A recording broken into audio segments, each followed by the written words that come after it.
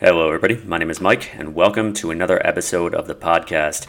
It's been a significant hiatus. I believe the last time I posted an episode was in July, shortly after Summer League. So, just by way of explanation of where I've been since then, shortly after I posted that episode, I began to come down with a bit of an illness that was eventually determined to be mono. For those of you who are unfamiliar with mono, short for mononucleosis, it more or less manifests itself as significant physical and mental fatigue.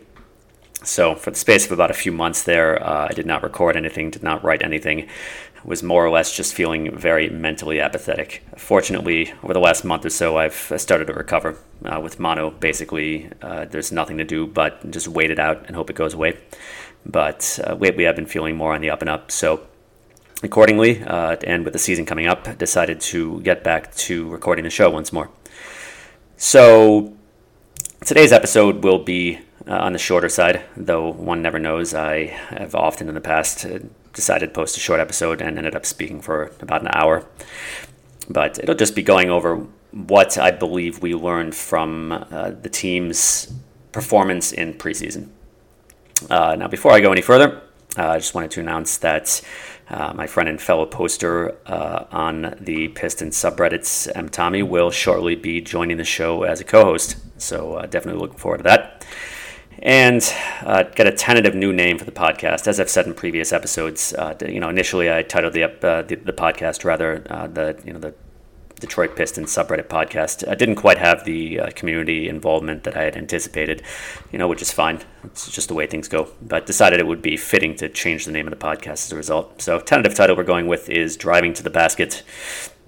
With driving, of course, reference to Detroit and the auto industry, obviously. So, so there's that. And let's just dive straight in.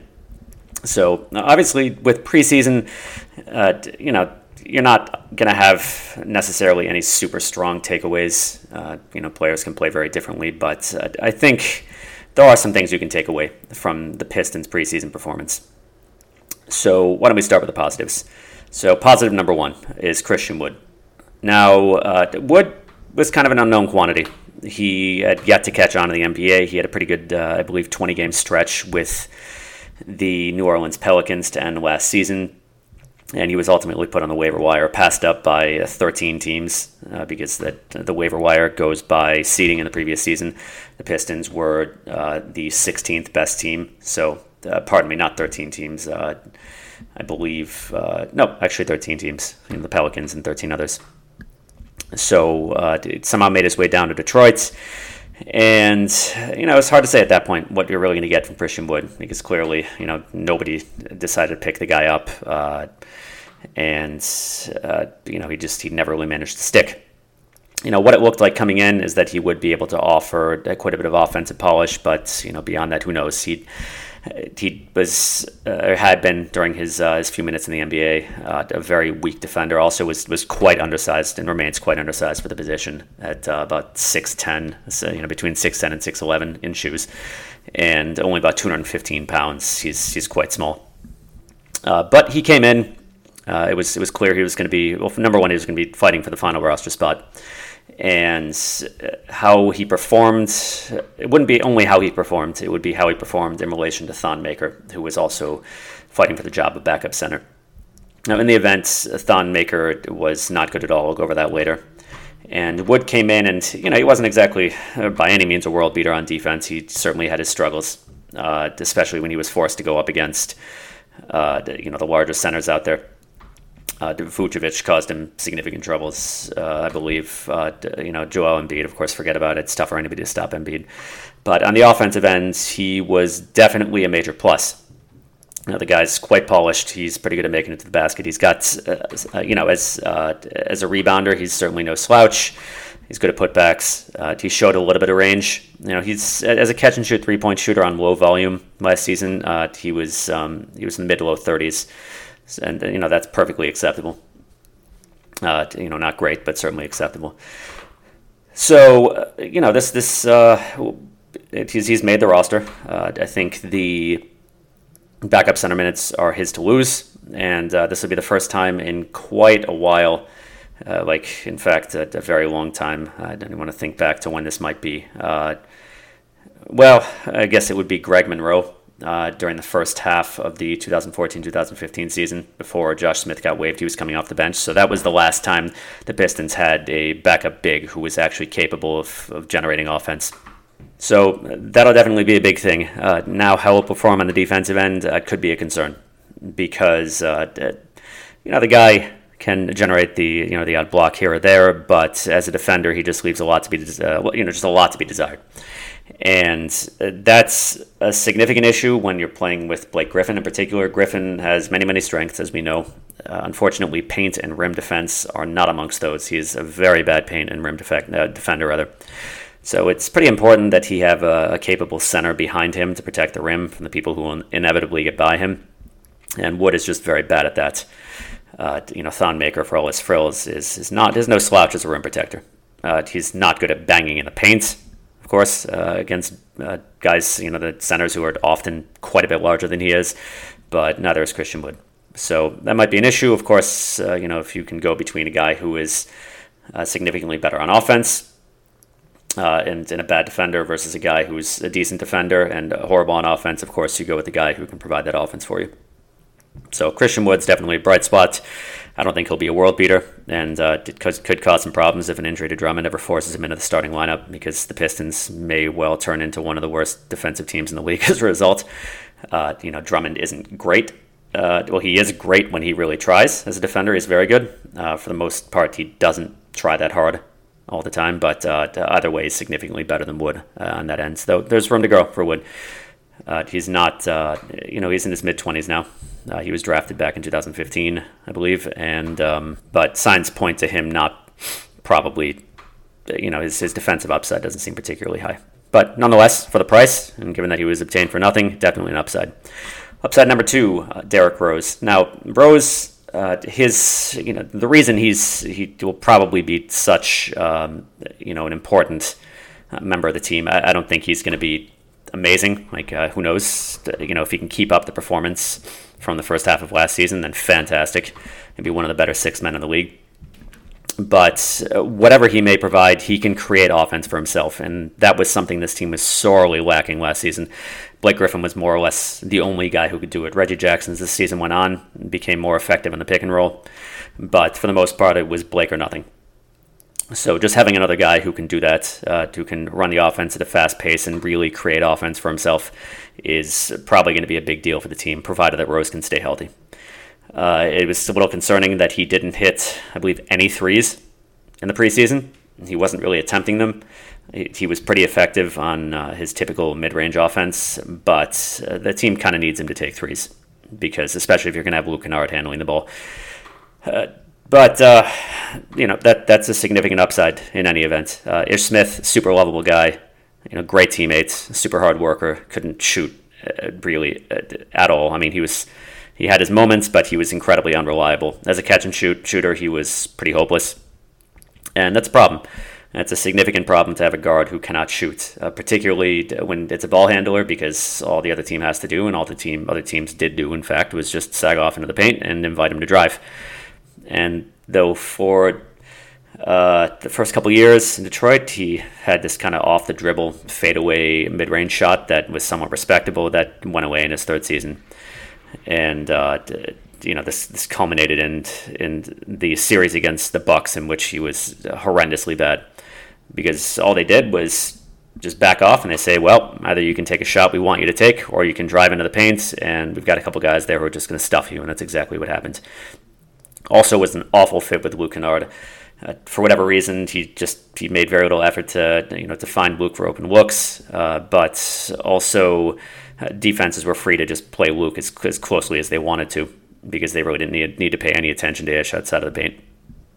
So Rose, in there, not a great deal of time together, but decent number of minutes, showed that he's not going to be bad at all at finding Luke.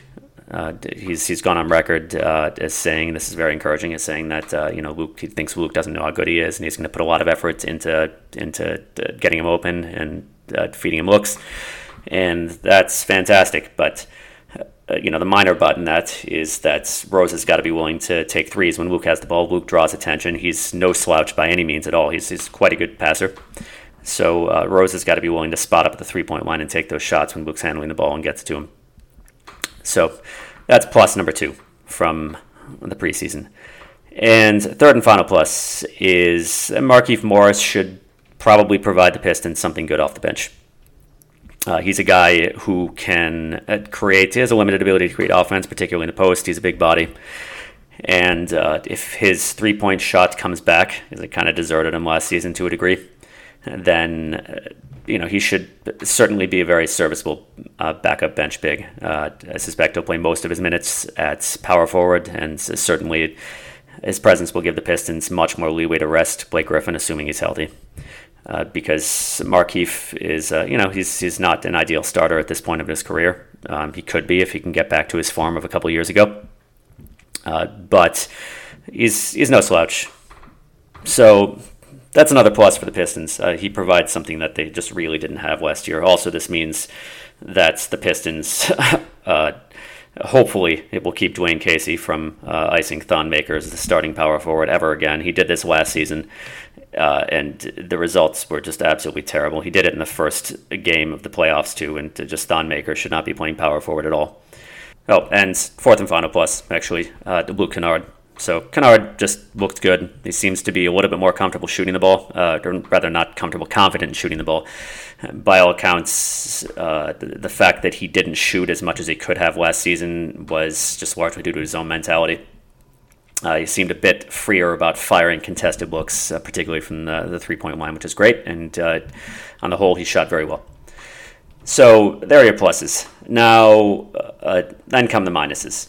So number one minus, and I think will be the biggest problem for the Pistons this year, outside of factors outside of their control, like health, again, or guys just completely losing their shot, is what I'll henceforth be calling the Phantom Menace, and that's Dwayne Casey, the Phantom Menace number one, because, sorry to fans of the Star Wars franchise, though I know a lot of them even don't like this movie. That movie sucked. But also because Dwayne Casey is sneaky awful for this team in a variety of ways. The number one way, however, is that he is absolutely and utterly horrible at running an offense. That is the kiss of death for any coach, and I think that's what made him such a, in my opinion, really, really bad hire. I think you went from Stan Van Gundy, who himself was an awful defensive coach. I think that was his primary downfall. He had a myriad of flaws aside from that. But the way it is, just with offense in today's NBA, is 2/3 of winning the game. You can run a really good defense. If you have a bad offense, you're not going to win games. If you have a great defense and a decent offense like the Jazz for the last couple of years, then maybe you'll probably be fine. The Jazz have done very well. They've got a brilliant coach too, though. Quinn Snyder is in my opinion, a top 5 coach in the league. He's just highly innovative and he's just an excellent coach overall.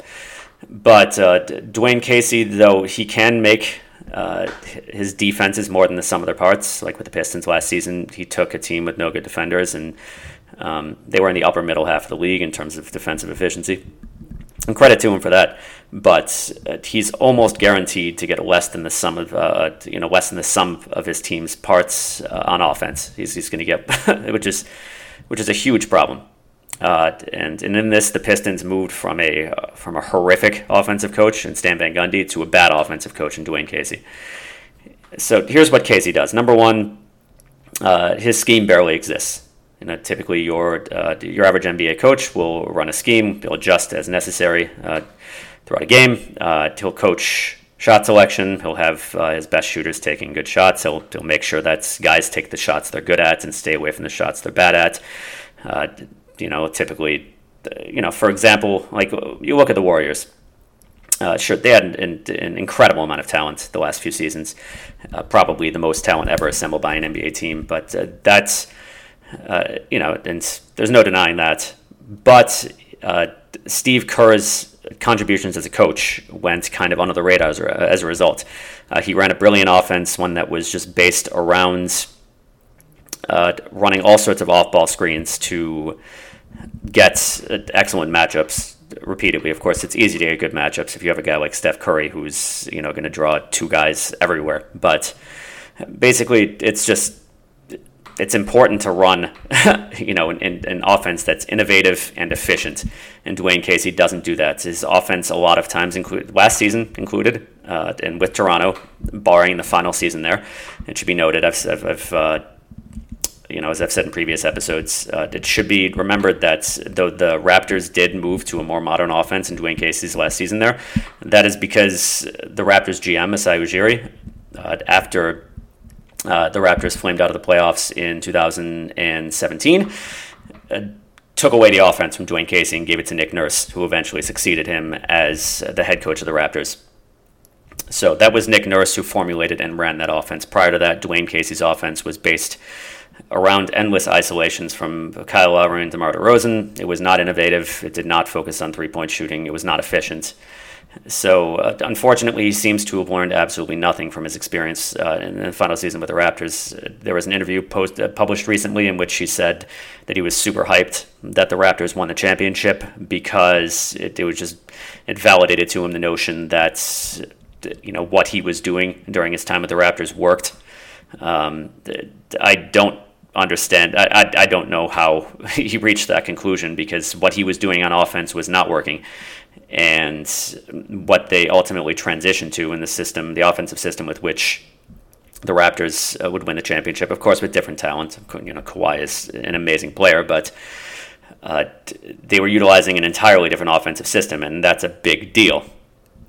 Now, Casey last season and with the Pistons, and again in preseason, it's basically like, here's a rough scheme, and here, have the ball, and we hope you can score with it. Like last season, he put an incredible beating on Blake Griffin, because just like it was with Lowry and DeRozan, it was like, here, Blake, take the ball and please do something with it, please score with it. And in his case, and in Blake's case, it's, well, you're going to take an incredible beating, just banging down the post night after night. I'm not going to have any guys move off the ball. I'm just going to have Drummond hang out in the paint, so you have two defenders there. I'm not going to have him cut to the basket, and that's what Doc Rivers did, by the way, with the Clippers. When you were playing Blake and DeAndre Jordan together, which would not be an ideal front court these days, neither, because you have two guys operating primarily down low. Sure, Griffin can shoot the three, but the high block, or the low block rather, and the post are really his bread and butter still. But Doc Rivers would have DeAndre Jordan just constantly cutting the basket. He wouldn't just have him hanging around the paint, and that was very effective. But no, instead Dwayne Casey just says, nope, take the ball, please do something with it. I'm going to have Drummond just hang around the paint for the most part. So another defender will be nearby. I'm not going to have any guys move around the perimeter. So you're not going to have guys to find open looks. And granted, Blake sometimes just tunnels in and doesn't pass to open guys. But certainly just having nobody moving off ball. Ideally what you want to do, and what, again, Doc Rivers did, was have guys moving around screens while Griffin was in the post. The idea, especially in Griffin's last half season with the Clippers, after Chris Paul left and Griffin was really the center of the offense, is you put him back to the basket, and the opposition has two options, and the idea is to give them two bad options. Either you run one-on-one versus Blake down low and probably fail and he scores, or you double team him, and then you've got guys moving around screens, getting open on the perimeter, taking advantage of the guy who leaves that double team and getting somebody open, and then he passes them. He passes to them for an open shot, and great, that's a high percentage shot at the 3-point line. Or somebody cuts the basket, and that's an easy pass for him again, because somebody's going to end up open. But Dwayne Casey says, nope, just go down to the low post, please do something with it. Guys aren't going to move off the ball, guys aren't going to cut to the basket. I just need you to bang down there, and that's, Griffin made it work, but it's not ideal. It's also a ton of miles on him. He took a beating down low every game. And another way Casey didn't help him is by putting out lineups that were just awful with no shooters. Bruce Brown, for example, again, you got to like the guy. I mean, in my opinion, he's super likable. He's a super hard worker. He's a really good teammate. He can't shoot at all. He certainly couldn't last season. So that's just another way. And he acknowledged this. He said, I got to get better as a shooter because I made life a lot more difficult for Blake. And that's true. You don't have the shooters on the floor. The other team is free to cause him a ton more problems in the post. So in preseason, it was more of the same. The offense was hideously ugly, and you might say, oh, it's just preseason, but that's no excuse for a coach not to run a good offense. I don't think he was just putting them out there and just saying, yeah, just go out there and screw around. It was just more of the same from last season. You had guys taking bad shots. I mean, that's another hallmark of Casey. He doesn't focus on efficiency rather at all. He often has guys taking shots that they're outright bad at, like Andre Drummond, for example. 5 seasons of data saying that he's one of the worst post players in the league, and Casey just posts him up anyway. Langston Galloway, I mean, I'm just listing off examples here. Like Langston Galloway, Casey still has this play likes. We'll run Langston around the pick and roll for a floater from the paint, which Langston generally converts in the 30s. Stuff like that. He does not focus on efficiency. He's allergic to off-ball screens for reasons that I absolutely cannot understand, because off-ball screens are a vital part of any offense in helping guys get open and helping create mismatches. So it's just bad. It's really bad. And, he's just is set in his ways about feeding minutes however he can to his favorites, like Galloway. Again, this is another thing he did in Toronto, was he had his favorites, and they got minutes over players who should have gotten those minutes instead. So I think, by all appearances, we're in for another season of a really butt-ugly offense in a league that demands good offense. You have to win your games on offense now. It might be the odd game where you just play incredible defense and incredibly well defensively, but and win on the basis of that. But by and large, it's an offense-first league. You got to win on offense, and Casey is probably going to hinder you toward that end. He's unlikely to get even the sum of the parts of the players on the floor, and much more often will get less. So that was a major takeaway, a negative takeaway from preseason. There's always the hope that coaches will improve over the course of an offseason, like Stan Van Gundy in his last season. This was largely, the doing of Jeff Van Gundy and the assistant coaches, but they took Drummond out of the post, they put him in a different role. They started running a motion offense, and that was successful for a while until Van Gundy and his way made no alterations, and things just went downhill. But it seems like I said, we're in for more of the same with Casey. Also, it seems very likely he's going to start Bruce Brown again, despite the fact that Brown can't shoot. And sure, Brown looks like he's going to have a future in the league as a very good defender, though he still seems to be incredibly foul prone. He was amongst all starters who took on 30 or more games last season, and taking away centers who are naturally going to be more foul prone because they have to defend the rim. So Bruce Brown, amongst forwards and guards, was the most foul prone starter in the league. He was also, struggled a great deal fighting around screens. That continued in preseason. But nonetheless, the era of the defensive specialist is over. If you can pick between a guy who plays elite defense and provides nothing on offense, especially, even if you're just looking at spacing, like a guard who just absolutely cannot shoot. If he's an elite driver, that helps, but Brown is not an elite driver. So if you have to pick between a guy who just absolutely cannot shoot and provides elite defense, or a guy who can shoot and provides decent defense, you go with the latter 100 times out of 100, just because offense is more important. But Brown, seemingly nothing has changed, and Casey seems intent on starting him anyway. And this is just another way in which Dwayne Casey is stuck in the past. I guess he just doesn't realize that, how damaging it is to do that. Now, that moves us on to negative point number 2. Bruce Brown still can't shoot. So Brown had rightly spoken about three-point shooting as the most important thing for him to work on over the summer. Unfortunately, it doesn't seem to have amounted to much. He was very hesitant to shoot the three, only tried 5 of them, and he bricked all 5. It looks, by all indications from the preseason, he's yet again going to struggle as a perimeter shooter, and that's a big problem. Your guards and your forwards all need to be able to space the floor. Spacing is absolutely and utterly essential for offense in today's NBA. And offense, as I said, is how you win games. So that's probably going to continue to be a significant issue for the Pistons. It looks like he's improved somewhat as a driver. However, he still has the habit of driving into traffic and then just hauling up a bad shot, which, in preseason he got blocked quite a bit. So it seems all but certain that Dwayne Casey is going to start him once more. And like I said, you got to love Brown. He's a super hard worker. He's a really good teammate. But just the cost of starting a guard who cannot shoot is tremendous. especially if you've also got a center who cannot shoot, which is the case for the Pistons. Like I've seen Marcus Smart brought up. Marcus Smart 2 seasons ago got plenty of play time for the Celtics and was a terrible three-point shooter. However, that's not as much of an issue when you put him on the floor with 4 shooters, which the Celtics were often able to do because Al Horford at center is perfectly capable of stretching the floor. So it's still not ideal to have a guard out there or a forward who can't shoot. But if you've got, if he's on the floor with 4 shooters, you kind of mitigate the impact of it. However, between then and now, also you look at the fact that the NBA made the rules changes for freedom of motion for last season, which just further skewed the relative importance of defense and offense. And so more or less the Pistons are very, very likely going to be yet again the only playoff aspiring team that's going to field a non-shooting starter.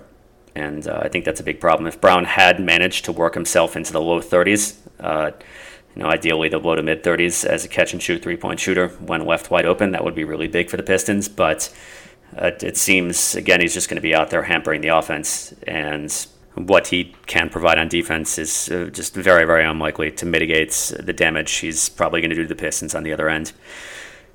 So there's minus number 2. Minus number 3, Reggie Jackson's highly remarked upon first healthy offseason since 2015 doesn't, based on his preseason performance, seem to have amounted to anything at all. He was very, very bad. Sometimes guys just have runs, at the beginning of the season where they have trouble putting the ball in the basket, and that was certainly the case for Jackson in preseason. However, he just doesn't look any more athletic than he was last season. One of his, it was a very, very significant advantage for him prior to his injury in 2016 was that he was highly athletic. That seems to be, lost for the long term. And even though he had like last season, if we go backwards, in 2016, he had a major flare-up of tendonitis, which would have been an issue for him since college. And he came back to the Pistons and just, he was really, really bad in that season. And he was just slow, couldn't leap how he used to be. He had a terrible season, couldn't play defense. He came back the next season looking better. He busted his ankle. The Pistons rushed him back for a completely futile playoff push. He wasn't able to train at all over the summer because he had to rehab. And thus he came into last season not looking particularly good either. He got, he visibly got better as the season went on, but the hope was that he would take this past off season, this healthy time, and really get himself, regain some semblance of his former athleticism, and that doesn't seem to be the case, and that's a shame. So it's just disappointing. But, I guess the primary thing that should be hoped for now is that he regains his touch, because he was just terrible, just awful in the preseason. Number 4, Thon Maker. So Thon Maker was he was acquired for the from the Bucks in exchange for Stanley Johnson. It was, the Pistons had nothing to lose by trying to, by taking him on and hoping he would fulfill some of the potential that was attributed to him at the draft back in 2016. So Maker over the offseason worked on getting stronger because though, as mentioned, he was a pretty able rim protector. He was very, very thin and could be easily bullied in the paint by larger centers. So he worked on getting stronger, which, to some degree he seems to have succeeded. He was visibly larger. He was also working on his three-point shooting and I think his overall offense because, his biggest issue was just that he could not provide anything on offense, and that's a big problem. I mean, there's one thing just being relatively poor on offense, which is Andre Drummond, and there's another just being an absolute zero, which is where Thon Maker was, similar to the guy whom the Pistons traded for him. So that doesn't seem to have changed at all. He did a fair job as a defender, really, in preseason. Even against Joel Embiid, he did a decent job, an admirable job even. Of course, Embiid still got his baskets, but Maker really didn't make it easy on him. And, however, Thon didn't have anything to offer on offense. Still can't stretch the floor. He's a miserable interior scorer. So that, unfortunately, it's a significant disappointment because a Thon Maker who can play defense and stretch the floor, even if he can just provide three-point shooting, reliable three-point shooting, that would have been a big thing for the Pistons. But he cannot. It's possible, of course, that will change across the course of the season, but it's a disappointment to see that his work over the offseason doesn't seem to have amounted to anything. And finally, Dwayne Casey still seems to be very attached to Langston Galloway and fully intent on giving him a major role in the rotation. Galloway was, at times last season, even the sixth man in the rotation, and that's just absurd. Casey appears to like him just because he's a hard worker and can play defense. However, Galloway is just not a good player, and never across the course of an entire season in the NBA has he been an actually good player. He's largely out there just because presumably he can shoot. He's there as a three-point shooter. He isn't just a heinously unreliable three-point shooter. And despite taking the vast majority of his shots from three-point range, he's never managed a really acceptable degree of efficiency. So not a good scorer by any means. Sure, he can get hot at times and just he's a heat check. He's what you call a heat check shooter. He can get hot and he can just make three after three at times, but he's more likely to go completely cold and give you nothing. He can't reliably hit his catch and shoots.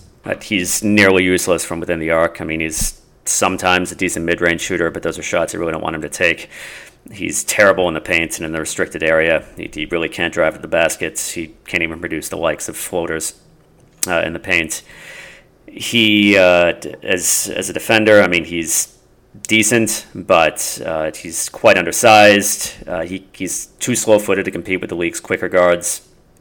So you got a guy who is a shooter of below average efficiency, and on the other end, I mean, he's a competent defender, but he's not giving you much there either. There were hopes that he would fall out of the rotation this season, but those seem to have been in vain. Not only will he be in the rotation, it appears, but Casey will also once again be giving him a significant role. It's possible that'll change, but that's the way it looks right now. So that'll be it for this episode. As always, thanks for listening. Catch you next time.